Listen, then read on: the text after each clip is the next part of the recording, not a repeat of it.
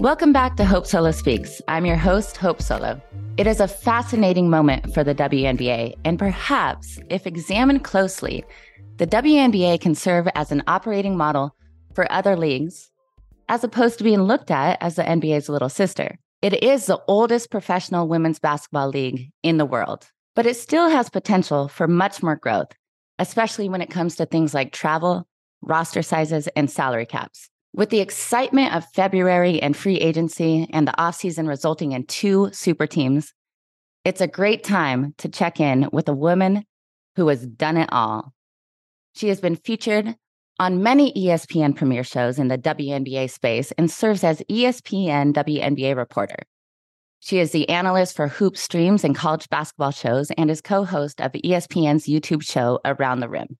Most recently, Terrika made sports history as she was one of the first women to ever serve as broadcaster for the historical CIAA tournament in its 70-plus year existence. She is a women's basketball influencer who has, like I said, done it all. There is nobody better to check in with when it comes to women's basketball in America. Please welcome Terrika Foster-Brasby.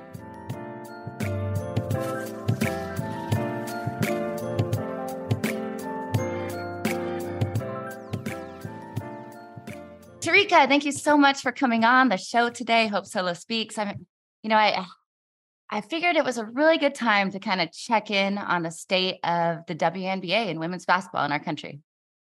Yes, it is the perfect time. There's so much that has been going on. This year's free agency period is still technically open, and it has been spicy. So, I want to talk about that. But before we get into the free agency, I want to just talk about kind of the overall picture of the league and the viability of the league right now and where you've seen it grow in the past 3 to 5 years, I guess. Wow. Honestly, on various different levels, have we been able to really see the growth of this league from coverage where, we were only seeing several games a year. Now we can pretty much count on seeing games on some mainstream networks. The games are being aired on social media, on Twitter and Facebook. The league has a partnership with Amazon now. So there are so many different places that you can find women's basketball that you didn't a few years ago. So I love that. The parity of the league has changed, the talent of the product on the floor. There's just been so many talented young women coming into this league and players from overseas that have joined the WNBA to bring their talents. It really has been amazing. And then from a coverage standpoint, just to see the amount of people who are now writing about the league and starting shows and podcasts. And this is just everything that's going to help make this game grow. And you just love to see it. Now, is the WNBA considered the best women's professional basketball league in the world? If you're asking me that, I mean, I don't want to sound biased or anything, but absolutely, it really is the best and the longest running, longest professional women's basketball league in our country for sure. But most definitely, I mean, when you talk about people growing up, I mean, I know women, I know we're not really supposed to tell our age or anything, but I have no problem saying that I'm 38 years old. And for me, I remember a time growing up where I didn't see an opportunity for women to play basketball at this level here in the United States. Everyone was either playing for USA basketball or having to go overseas to have a career, or pretty much your career was done after college. So around 12 or 13 is when the league started. And for me, it really opened up a door. So to be able to now have children who have never grown up knowing that there hasn't been a WNBA or a professional women's basketball league is really reassuring for our future and for the future. Absolutely. We're moving forward, onward and upward. And it's expected now. We're not looking back in the past. It's expected. Yeah. And speaking about the past, however, I know there's been significant momentum building, as you said, especially in the past few years. Right now, there are 12 teams. The league launched with 8 franchises back in 1997. I am wondering when is the next expected expansion? That's a great question. It's a question that we've been asking Commissioner Kathy Engelbert forever. Like, what's next? What's coming next? There's been a lot of speculation, right? Like, there's a group that wants a team in Oakland, California. There's a group that's petitioning for a team in Portland. We've heard rumors about Philadelphia. And this year, they are playing their first international WNBA basketball game in Toronto, Canada in May. So I can't wait to see them play in Europe, though. I know, right? So that's like, seriously, that is probably the next step into moving across the seas. But I just love the fact that, now, there's an NBA team in Toronto and a possibility of a WNBA team there too. It's just really exciting. So a lot has gone on, as you said, in this off season, but it has also resulted in 2 super teams, one in Las Vegas, one in New York, great markets. Mm-hmm. Does having 2 super teams in these big media markets, does it help or does it hurt?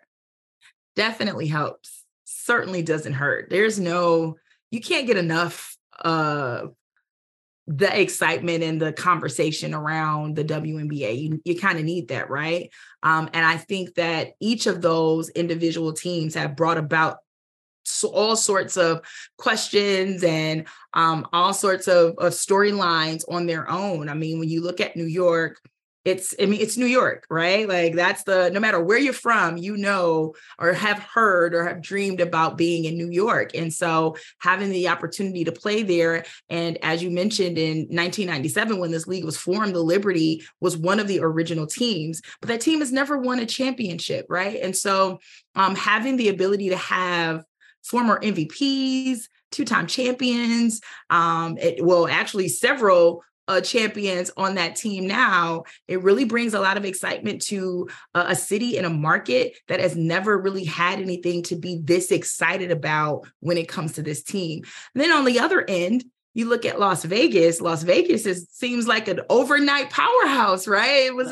They moved there several years ago. And ever since then, you can't stop talking about, this could be the year for Vegas. This could be the year for Vegas. And last year, it was that year for Vegas. Champions. Yes, right? So WNBA champions, and you're thinking to yourself, there's no way this team could get any better. Oh, wait, let's just add Candace Parker. Well, I do want to talk about Candace Parker. I was looking at, I'm really trying to understand the WNBA, obviously coming from 3 different professional leagues in the United States when it came to soccer. So I've seen a lot of the struggles, a lot of the challenges that these newer leagues have to overcome. Like you said, this is not a new league anymore. Mm-hmm. So you guys are going through glass ceilings right now, and it's a really, really exciting time. So I was going through the salary caps, and help me understand this, if you will, or maybe you can walk us through the salary caps for the team. Yeah. So every team, there's different teams have different cap levels, which is very similar, I think, to various different sports. And with the new CBA that was just created in 2020, the year of the pandemic, which in itself was very interesting. It was a groundbreaking CBA for this league because the cap increased, and it came with certain provisions that the WNBA players had never been given before. Some of those provisions included extensions on healthcare, provisions for players who become pregnant and have to either leave the season or unable to play a full season because of it. Mental health benefits were also included in the CBA. So there were a lot of things that were given in 2020 that really put the WNBA in a different and much better position. Well, at this point now, there's the max deal where players can only have a certain amount, like veteran players. You have the ability to core a player, which is to basically say, hey, we want you to play here for another year at this particular amount. And then come next year, during free agency, you'll be able to test the waters and do whatever. But this is, very similar to in football, they say we're putting the franchise tag on you, right? So coring a player is very similar to that. And so different while the salary cap is the same for all 12 teams, obviously different teams have different money to play with and to work around. And so most recently, there has been a little controversy because a little controversy because some people are accusing certain teams of circumventing the salary cap by having partners, third-party companies, and other brands basically pay players off of other ventures and not necessarily tying that against the salary cap. So if I play for the Detroit Stars, completely making this team up, if I play for the Detroit Stars and the team only has $100,000 in salary cap for me, then the team can say, hey, this is, the amount that we're going to be able to offer you per contract is $100,000. However, we might have an opportunity for you to make a little money on the side through our notebook company where, you show up at a couple of events and the company will pay you $300,000. Now, is $300,000 literally the equivalent of showing up at a couple of events for a notebook company? Absolutely not. But what it does do is give them an opportunity to add an incentive to your contract that goes around the salary cap. So, well, we know organizations and companies and, businessmen and women, we like to find ways to go around the red tape. So this isn't anything different. This isn't anything new. We saw this back at the start of the NWSL when we all had to have the exact same contracts, which I never believed in a star player having the same exact contract as somebody who's a bench player. So I never believed in that in terms of equity and, fighting for really being the best of the best. You should be paid more. And so when we set out to make that CBA as part of the NWSL, I was so upset. Why am I making $40,000 like everybody else who's not marketable one, who maybe doesn't play as much, doesn't get any playing time, isn't on the national team? So there were a lot of downfalls to having everything set equally. But what we did see is players didn't want to play in certain markets. So then you saw these third-party companies, third-party payouts come to the table. And so we likened it to, well, hey, this is my name, image, and likeness, or it's a marketing deal for me. Why should the league not allow me to make money on the side? So it is a slippery slope because they're paying for your name. They're paying for you to maybe show up at a couple events. Perhaps it's not equivalent to $300,000. So that must be looked into. But it still is almost a marketing contract. I actually can understand that point. And I feel like that's a very fair and valid point to make. And it's very similar in the WNBA where there are all these questions as to, when the next time there is a CBA adjustment, can the salary cap be adjusted? There have been conversations and even rumors that, there are certain owners and managers who don't want to pay certain players for certain things. And there have been owners who have come out against those rumors and said, no, that's not the case, that all owners don't want to, be stuck to a certain salary cap and want to be able to play players equitably. But I think that is also part of the part that, if I am someone, and I'm going to use Las Vegas as an example just because it's the first one that comes to mind. But if I'm an owner like Mark Davis, for example, that has the ability to have so many other interests attached to my name and my ability to do some things that maybe some other owners can't do or some other owners won't do, then my players are benefiting, or at least the idea is that certain players who play for this particular owner will benefit from certain things. And it has nothing to do with necessarily, your name or your likeness, but everything to do with wanting to stack the deck for your team to ensure that you can bring in the best players, regardless of how much that may cost. And I think that's where the lines may be blurred a little bit, because as much as we want to see super teams and as much as we want to see the best players play on the most fun teams, teams. We want to see this across the WNBA and not just necessarily with those who have the bigger interest that can find ways to circumvent the CBA. But again, this is all speculation, and the WNBA is currently looking into the allegations that have been made about people or teams that have been trying to circumvent the salary cap. So the claims that I read were against defending champions, Las Vegas Aces, being accused of under the table payments. And I just don't think it's that rare in sport, honestly. But you're right. It's solidifying the CBA, putting teams. I just don't think anything in life is really fair. You know, you're going to have benefits if you play for a certain organization or a certain ownership group. And that's in every sport that you look at.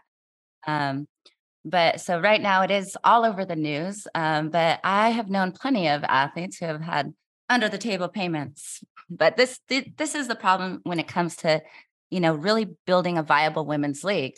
You have to iron out the rules. We don't have the history to stand back on. We're trying to mirror ourselves against successful men's leagues, whether it's the NFL or the NBA, but we don't have ownership groups with deep enough pockets. So it kind of goes back to, we need better ownership groups. We need ownership groups with deeper pockets. And we have to set out to look for that. We can't lower the bar. And this is what we saw again in the NWSL, where ownership groups just didn't have enough money, you know, and U.S. Soccer accepted ownership groups that were millionaires and not billionaires, and we needed more. So, you know, I think right now the WNBA is in such an exciting place because you are getting better ownership groups. You are getting deeper pockets.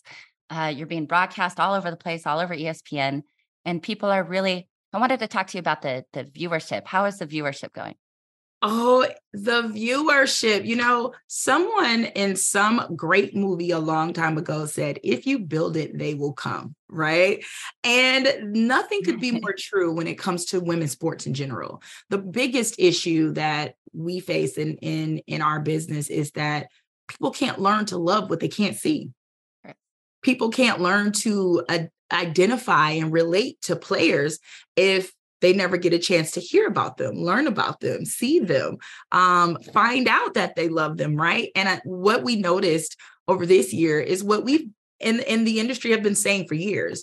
You know, if you put the games on a channel that people are going to be able to watch at a time that people are going to be able to watch it, people might actually like it. And we've seen viewership numbers in the WNBA increase. Last season, the first game of the playoffs actually started on the same day as the NFL opening weekend. And let me rephrase, not the first day of the playoffs. Let me rephrase, the first game of the WNBA finals started on the same day as the opening Sunday for NFL. And we were freaking out. I was like, listen, I don't know how we're supposed to say, you know, how do we justify this like there's going to be a conflict. People are definitely going to watch the NFL. Like that's all I kept thinking in my head. People are definitely going to watch the NFL. They're not about to watch us. And to my surprise, it was the highest viewership in WNBA history for game one of a final. Dang, I just got the chills. Right, that is incredible. That is fact. So despite the I won't say unnecessary, but it was an inevitable kind of conflict, because the way that the season runs for the WNBA, it's always going to conflict with something. At the beginning of the season, it's going to conflict with the NBA finals. In the middle of the season, it's going to conflict with baseball. And then at the end of the season, it's going to conflict with NFL. So there's really no way to kind of set itself apart in its own little bucket. It's always going to conflict with something, but it's certainly reassuring to see that on a day where we know majority of Americans watching sports will most likely be watching the NFL, there was still a large portion of the country who were watching WNBA basketball. And that's got to count for something. That is incredible. That counts for a lot. And what I do like, what I see with the WNBA is you're not stuck marketing this incredible athletic product and skill set to only women. And you don't, you open yourself up, you see young boys, young girls at the game, and then you see men and women alike at the games, which I think is absolutely incredible. I don't know why women's sports has to, for so long in the past, market to only girls, because I think these young boys really look up to women as well. So I think it's really incredible. It's really inclusive. And you guys are kind of paving the way to show other leagues how it's going to work here in the United States. So it's very commendable. Thank you. I think I think you're right. And I'm pretty sure, you've had young boys come up to you and just, tell you how much you've inspired them and how much of a fan they are of you and what you've done.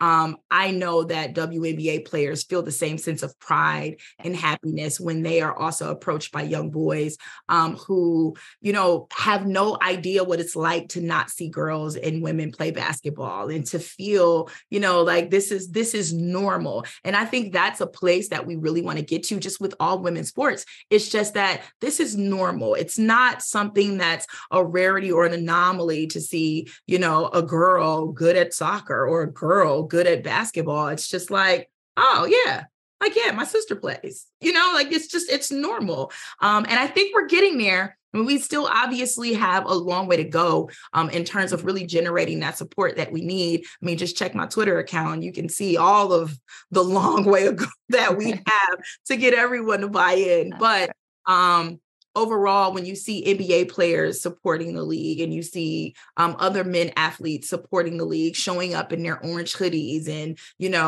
rocking the return of BG sweaters and T-shirts when she was, detained over in Russia, and seeing them appear, at the games. John Morant was someone who came to like all of the WNBA finals this past season. Just that kind of support, even if there are those who are still wondering or trying to figure out where on the line they fall. I think when they see some of their favorite male athletes also gravitating to the sport, it makes them curious to kind of want to see and check it out for themselves. So long way to go, but gosh, we've also come a long way too. Yeah, we have. And we do have a long way to go because, man, I hate seeing that anymore. I don't want to say it anymore. I just want to be there. I don't want to have to build it because, like you said, we have built it. Now you get your butts out of your seats and come. We built it already.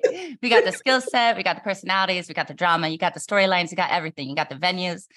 I wanted to go back to this real quick. So when I was looking through the CBA a little bit, it looks like the salary, I don't know if I read this right or I'm understanding this correctly, but it looks like the salary cap for each team is just over 1.4 million per team. Mm-hmm. So, and then the minimum a player in their first 2 years can get paid is around 62,000. Mm-hmm. And the minimum that a 3-year player and above can get paid is around 74,000. Mm-hmm. So to me, in my experience, those are okay numbers for a minimum, mind you. Mm-hmm. And there has to be at least 11 players on the roster with a maximum of 12. I wanted to understand that because coming from the soccer world, obviously, we push to have as many people as possible on the rosters. Again, we have 11 players at once on the field playing. So how does the players feel about having 11 to 12 players on every roster?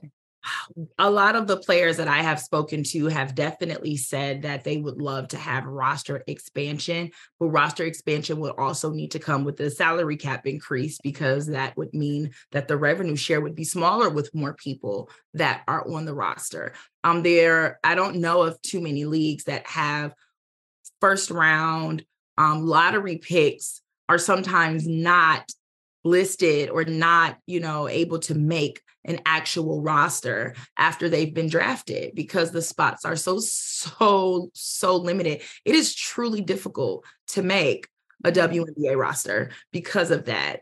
And so I know, specifically I've heard from, MVP Asia Wilson, who plays for the Las Vegas Aces. She has also talked about roster expansion. And sometimes you have players, which is kind of tying into a new rule that that the WNBA is implementing regarding some players who play overseas, but they also allow for certain teams to have hardship contracts. And what these hardship contracts do is allow teams to bring in players while either a player is out and injured, or if a player is overseas and doesn't allow that team to operate with that 11 to 12 player roster standard. But roster expansion would eliminate a lot of that. I think it would not only eliminate the need for a hardship contract, but it would give players who genuinely want and can be better an opportunity to develop on a team in real time, considering that this league does not have like a G League, or it doesn't have like an amateur kind of equivalent to it, where these players who don't make rosters have an opportunity to grow and develop. So roster expansion would actually probably help the idea of wanting to expand teams. I think if, you had more people, more depth, an opportunity to get more people an opportunity to play, then that also opens up the idea of whenever there is necessarily an opportunity for the league to grow to other cities, there's an expansion draft and you have experienced players to choose from in order to fill those rosters in those new locations.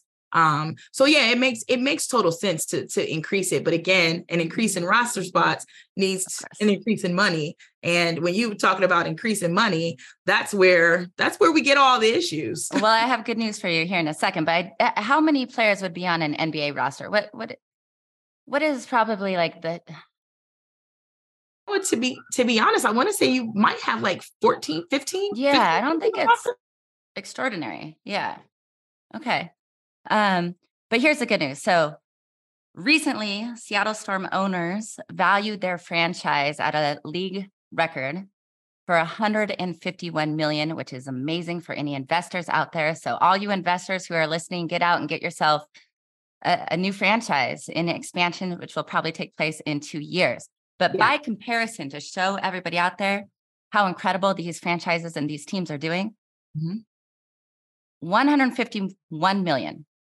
That's what Seattle Storm is valued at. In comparison, in 2019, what is that? So 4 years. In 4 years ago, New York Liberty was sold for between 10 to 14 million. In 2021, Las Vegas was purchased for just over 2 million. That's around the salary cap.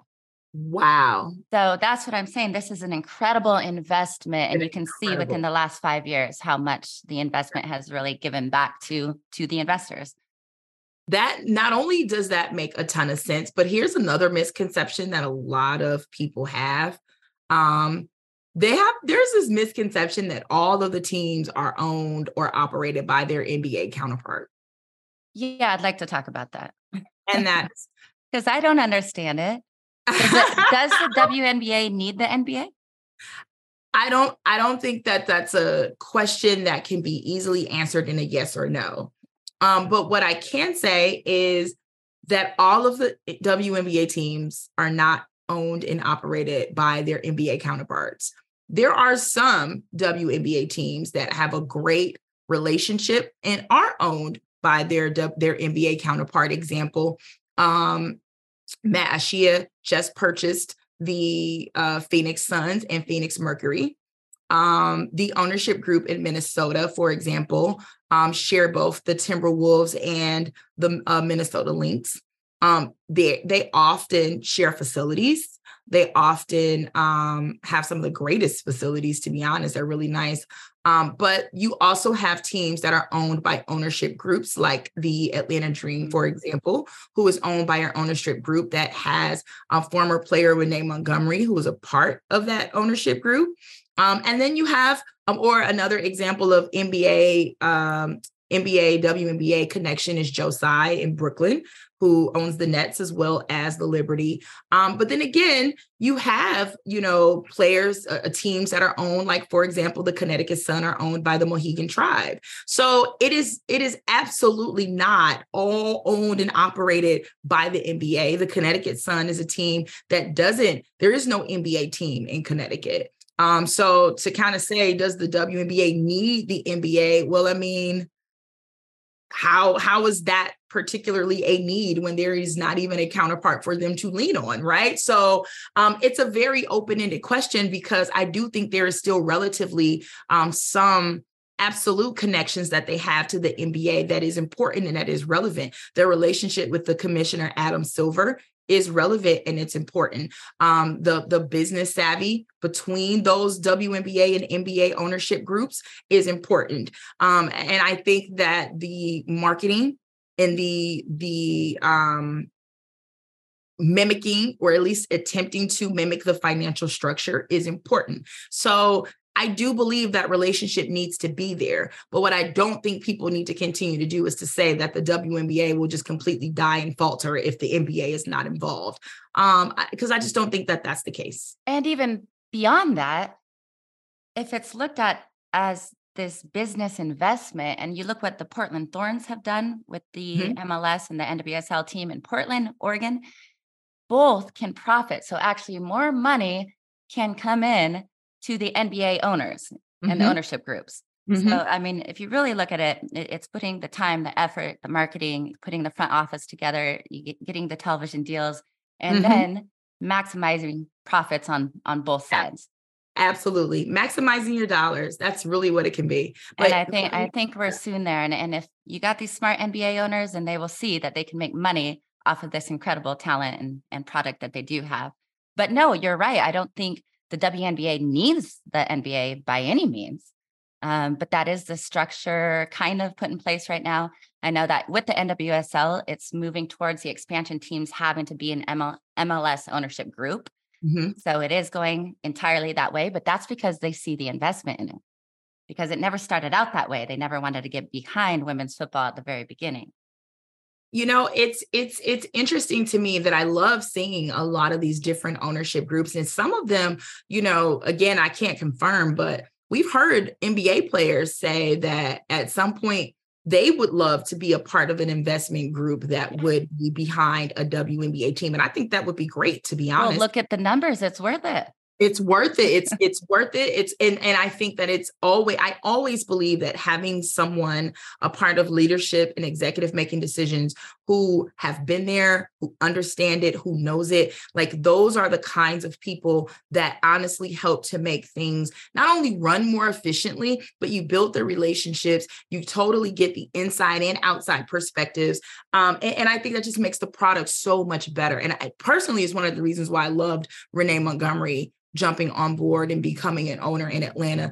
No one can tell you, more about a league that you spent your time in, that that you've grown to know and love and you've played in. And so you can offer perspectives to help in a way that others can't. So I love seeing that, but you're 100% correct, where it's just about the investment, really. Like you have to take the risk because it's not really a risk at all anymore. Yeah. Okay. So onto the court. I know it's off season, but February has proven to be very, very busy with free agency, as you said. So Breanna Stewart announced that she would sign with New York. Yeah. Candace Parker announced that she'd sign with reigning champs Las Vegas. Man, she's an icon. She's an icon. And that I saw that she signed for $100,000 contract. And she took less. Like she took less. To be on a winning team. To be able to play. Yeah. So the top 10 players are getting paid between $200,000 and $250,000 per season. And then you got my girl Candace taking $100,000. She took less. Breanna Stewart took less. Courtney Vandersloot took less. Like a lot of players have made adjustments and have taken less than what they could, just because they, understand the nature of the league. They have reasons for wanting to play where they want to play, and they're willing to do that. And then, to be fair too, some of them have played overseas for a while. And so they've been able to, make money playing in overseas. And so, the money for them isn't the biggest issue. It may be winning a championship or, may just wanting to be a leader on a team that is full of young players. I mean, everyone has their different reasonings, but it is, when you think about it, it is kind of crazy that you've got some of the star players who could be making so much more than they are, but they're willing to take the minimum just, to do what needs to be done. Of course. So tell me else what have I been missing? What's been going on in free agency? Tell us some of the new and exciting players to look out for. Absolutely. I think if you guys have not heard of the name Aaliyah Boston, then you might want to look her up. She is playing right now at South Carolina under head coach Dawn Staley, but they're the number one team in the country. And she is projected to be the number one draft pick in April. So whoever lands her, I think Indiana is leading the draft lottery or got the biggest votes in the draft lottery. But in either case, she's going to be a phenomenal player that we should definitely look forward to this coming up season. I can't wait to see how her game translates from college to the WNBA. A lot of player movement outside of the, Breanna Stewart's. Jonquel Jones is someone who also made the move to New York. She was a big factor in the success in Connecticut. And so it's going to be very interesting to see her in a new uniform and see how well she plays alongside two other stars. So that's going to be fun. And then let's not forget about Los Angeles. They are, again, a franchise that was one of the original franchises in the league.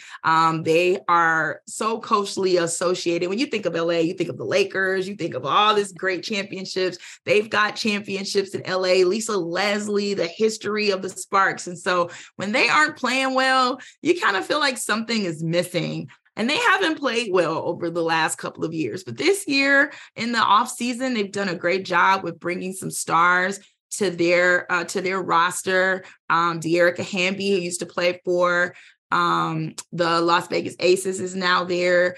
Jasmine Thomas, who was a point guard for Connecticut, is now there. They have a new head coach in Kurt Miller. They re-signed some players. Chiney Ogwumike and Nneka Ogwumike, who's a star, is still there. And so you've got to be excited about what Los Angeles could potentially do, because they certainly went from a team that was kind of to a team where you're like, well, hey, I might have to catch some Sparks games this year. Did we get your prediction, or are you staying mum? I am so like, I have no idea. Okay, it's a little early. It is so early. I have absolutely no idea, but I think come May, I may be ready to throw some things out there.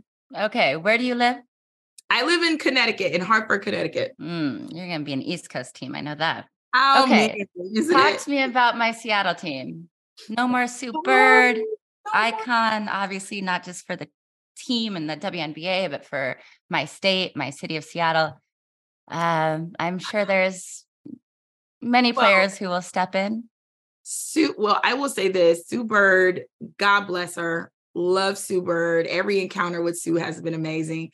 So I know that she isn't really thinking about her retirement plans as of now, but we've been trying to throw bugs in her ear, like coaching. She's not listening to us right now, but we're going to keep throwing it out there. But I think Seattle is certainly a team that's going to be looking for a new identity. They still have Jewel Lloyd. And if you still have Jewel Lloyd, you still got a lot to work with. That player is one that any team would love to have. So all hope is certainly not lost with Jewel. They've made some moves in free agency to bring some big pieces in the backcourt. So that's going to be exciting to see. But you know what? I just think that anyone who's a supporter of the Seattle Storm is going to really have to learn to adjust, because two of the major players who really have identified with this team for years are no longer there. And that's sometimes very difficult for fans to, adjust with and for fans to kind of come to grips with. But you guys will be just fine. Hey, we had to come to grips with not having the Seattle Supersonics. See what I'm saying? So, like, you guys will be just fine. It still hurts pretty deeply. I get it. I remember when Lauren Jackson left initially and everyone was like, oh my God, what are we going to do? You guys Seattle will be fine. They always are. All right. I'm coming back around. Come back to me if it's not true. Right? I'm betting for Seattle then. So we'll do a personal bet. Of course. Prior to the season. So you got to talk to me about a little more controversy real quick. 2021 New York Liberty were fined $500,000 for chartering flights. What's up with that? We can't charter flights? you know what? Like, I don't get it. Like, I don't get it. What's wrong with wanting to have some comfort when you're traveling, right? So, if you got the money, if you got the endorsement, somebody willing to do it, how come the league says no? I mean, is it really an unfair advantage? It is in my personal opinion, it is totally not an unfair advantage. It's an unfair advantage to have to fly commercial. To turn it down. Right. Like, that's an unfair advantage.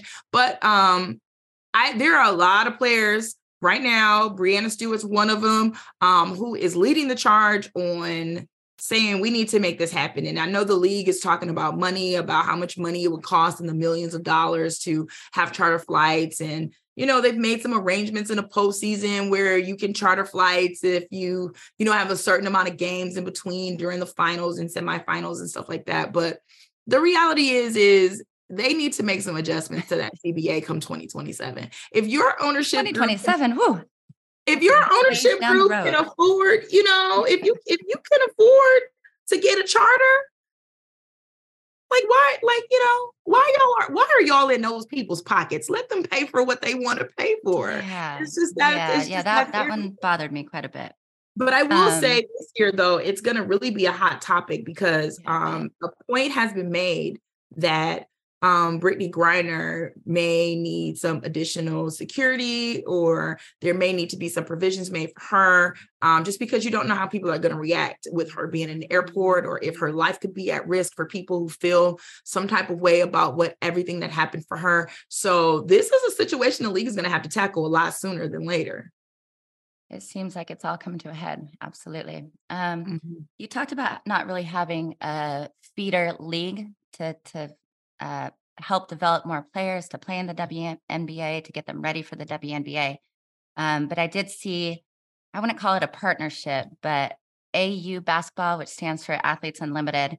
I don't know entirely what's going on, but it's helping WNBA players actually stay stateside during the off season to play. Can you tell us more about it?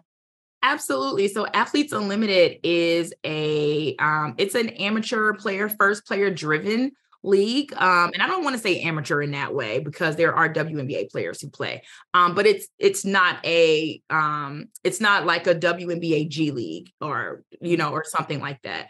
But what it is, though, is it is absolutely a league that, again, is driven and led by players. The players literally came up with this as a way to help WNBA players and other basketball players who, try out and make the teams so that you can make money here stateside and not have to continually go overseas in the off season to make money. The league is driven on a point value system. So players get points for certain things that they do in a game. And then your team also gets points for, wins, losses, and, things of that nature. So that at the very end of the season, it's not necessarily that a team wins the AU season, it's the player, and players make money based off things that they do. So, wow, that sounds fun. Players make money off of sport. Every week throughout the season, they host a draft. And so a player could be, your opponent today and be your teammate tomorrow. So it kind of builds this camaraderie between people, because you certainly don't want to, be mean or rude or insensitive to someone who could very well be your teammate the very next week. So there's that. But it's a lot of fun. It's usually about 6 weeks. It's starting very soon. I believe the 19th is when the first draft is going to be held, and the championship is at the end of March. It's going to be in Dallas, Texas this year. And last year was the first inaugural season for AU Pro Hoops. But what it did was it opened the doors for some WNBA players who were injured. It gave them an opportunity to kind of train and get in shape before the season. It also brought some attention to some players who were not in the WNBA. So coaches come out to this league and watch them play, and they have offered opportunities to players to join the team, or at least come to a tryout and try to earn a spot on some WNBA teams. Last year, it was really great to see. This year, there are way more WNBA players who have joined this league, and other players from internationally who have come over to join this league. So it's going to be a lot of fun. I'm excited. 44 players. So it's going to be a lot of fun. Yeah. It's kind of like a fantasy shortened league. Yeah. but it's being aired all over the place, I saw. Yes. So it's for the fans as well to kind of keep track of their players during the off season. They do. They're airing on YouTube, on Valley Sports. They just entered a partnership with the WNBA. So now you can catch AU games in the WNBA app on Pass for free. So it's like 24/7 basketball now all year long. Does this help? I mean, it does help, I assume, keep players stateside as opposed to going overseas to make more money. Do players have the option? Can they do anything they want in the off season? Can they go overseas? Can they stay stateside? Players do have the options to choose. There's nothing that forces a player to go overseas to play basketball. It's really your. And the WNBA doesn't force them or pressure them to stay. No, the WNBA Kathy Engelbert has said on multiple occasions that she would love to offer or find a way to offer more opportunities for players to be able to make money and earn a living here and not have to go overseas. What that opportunity is, I do not know. However, it would be great to have it. We would love for our players to get a true off season and not have to literally play basketball all year long. Unfortunately, a lot of players just aren't in a position to make that decision. Well, you heard it here from Terrika herself. The 2024 champions for the WNBA will be Seattle. Just kidding. You didn't necessarily say that, but I'm very excited to be more tuned in this season than I ever have in the past. I did used to attend the Seattle Storm games. I've been to a number, even with my late father. So it is near and dear to the heart. But, kids running around, there's so many sports, you're being pulled in a number of different directions. Yeah. And I'm committed this season to really tuning in because I'm excited for what you guys are doing. It's a very fascinating moment right now for the WNBA. So thank you for sharing it with all the listeners today. And thank you for being here today, Terrika. Thank you so much. I truly enjoyed. I'm glad to know that we've got a fan in you, Hope. So yeah, thank you so much.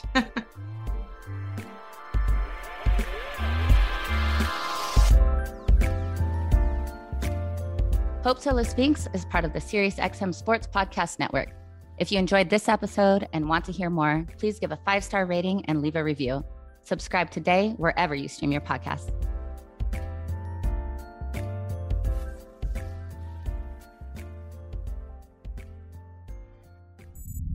SiriusXM Podcasts.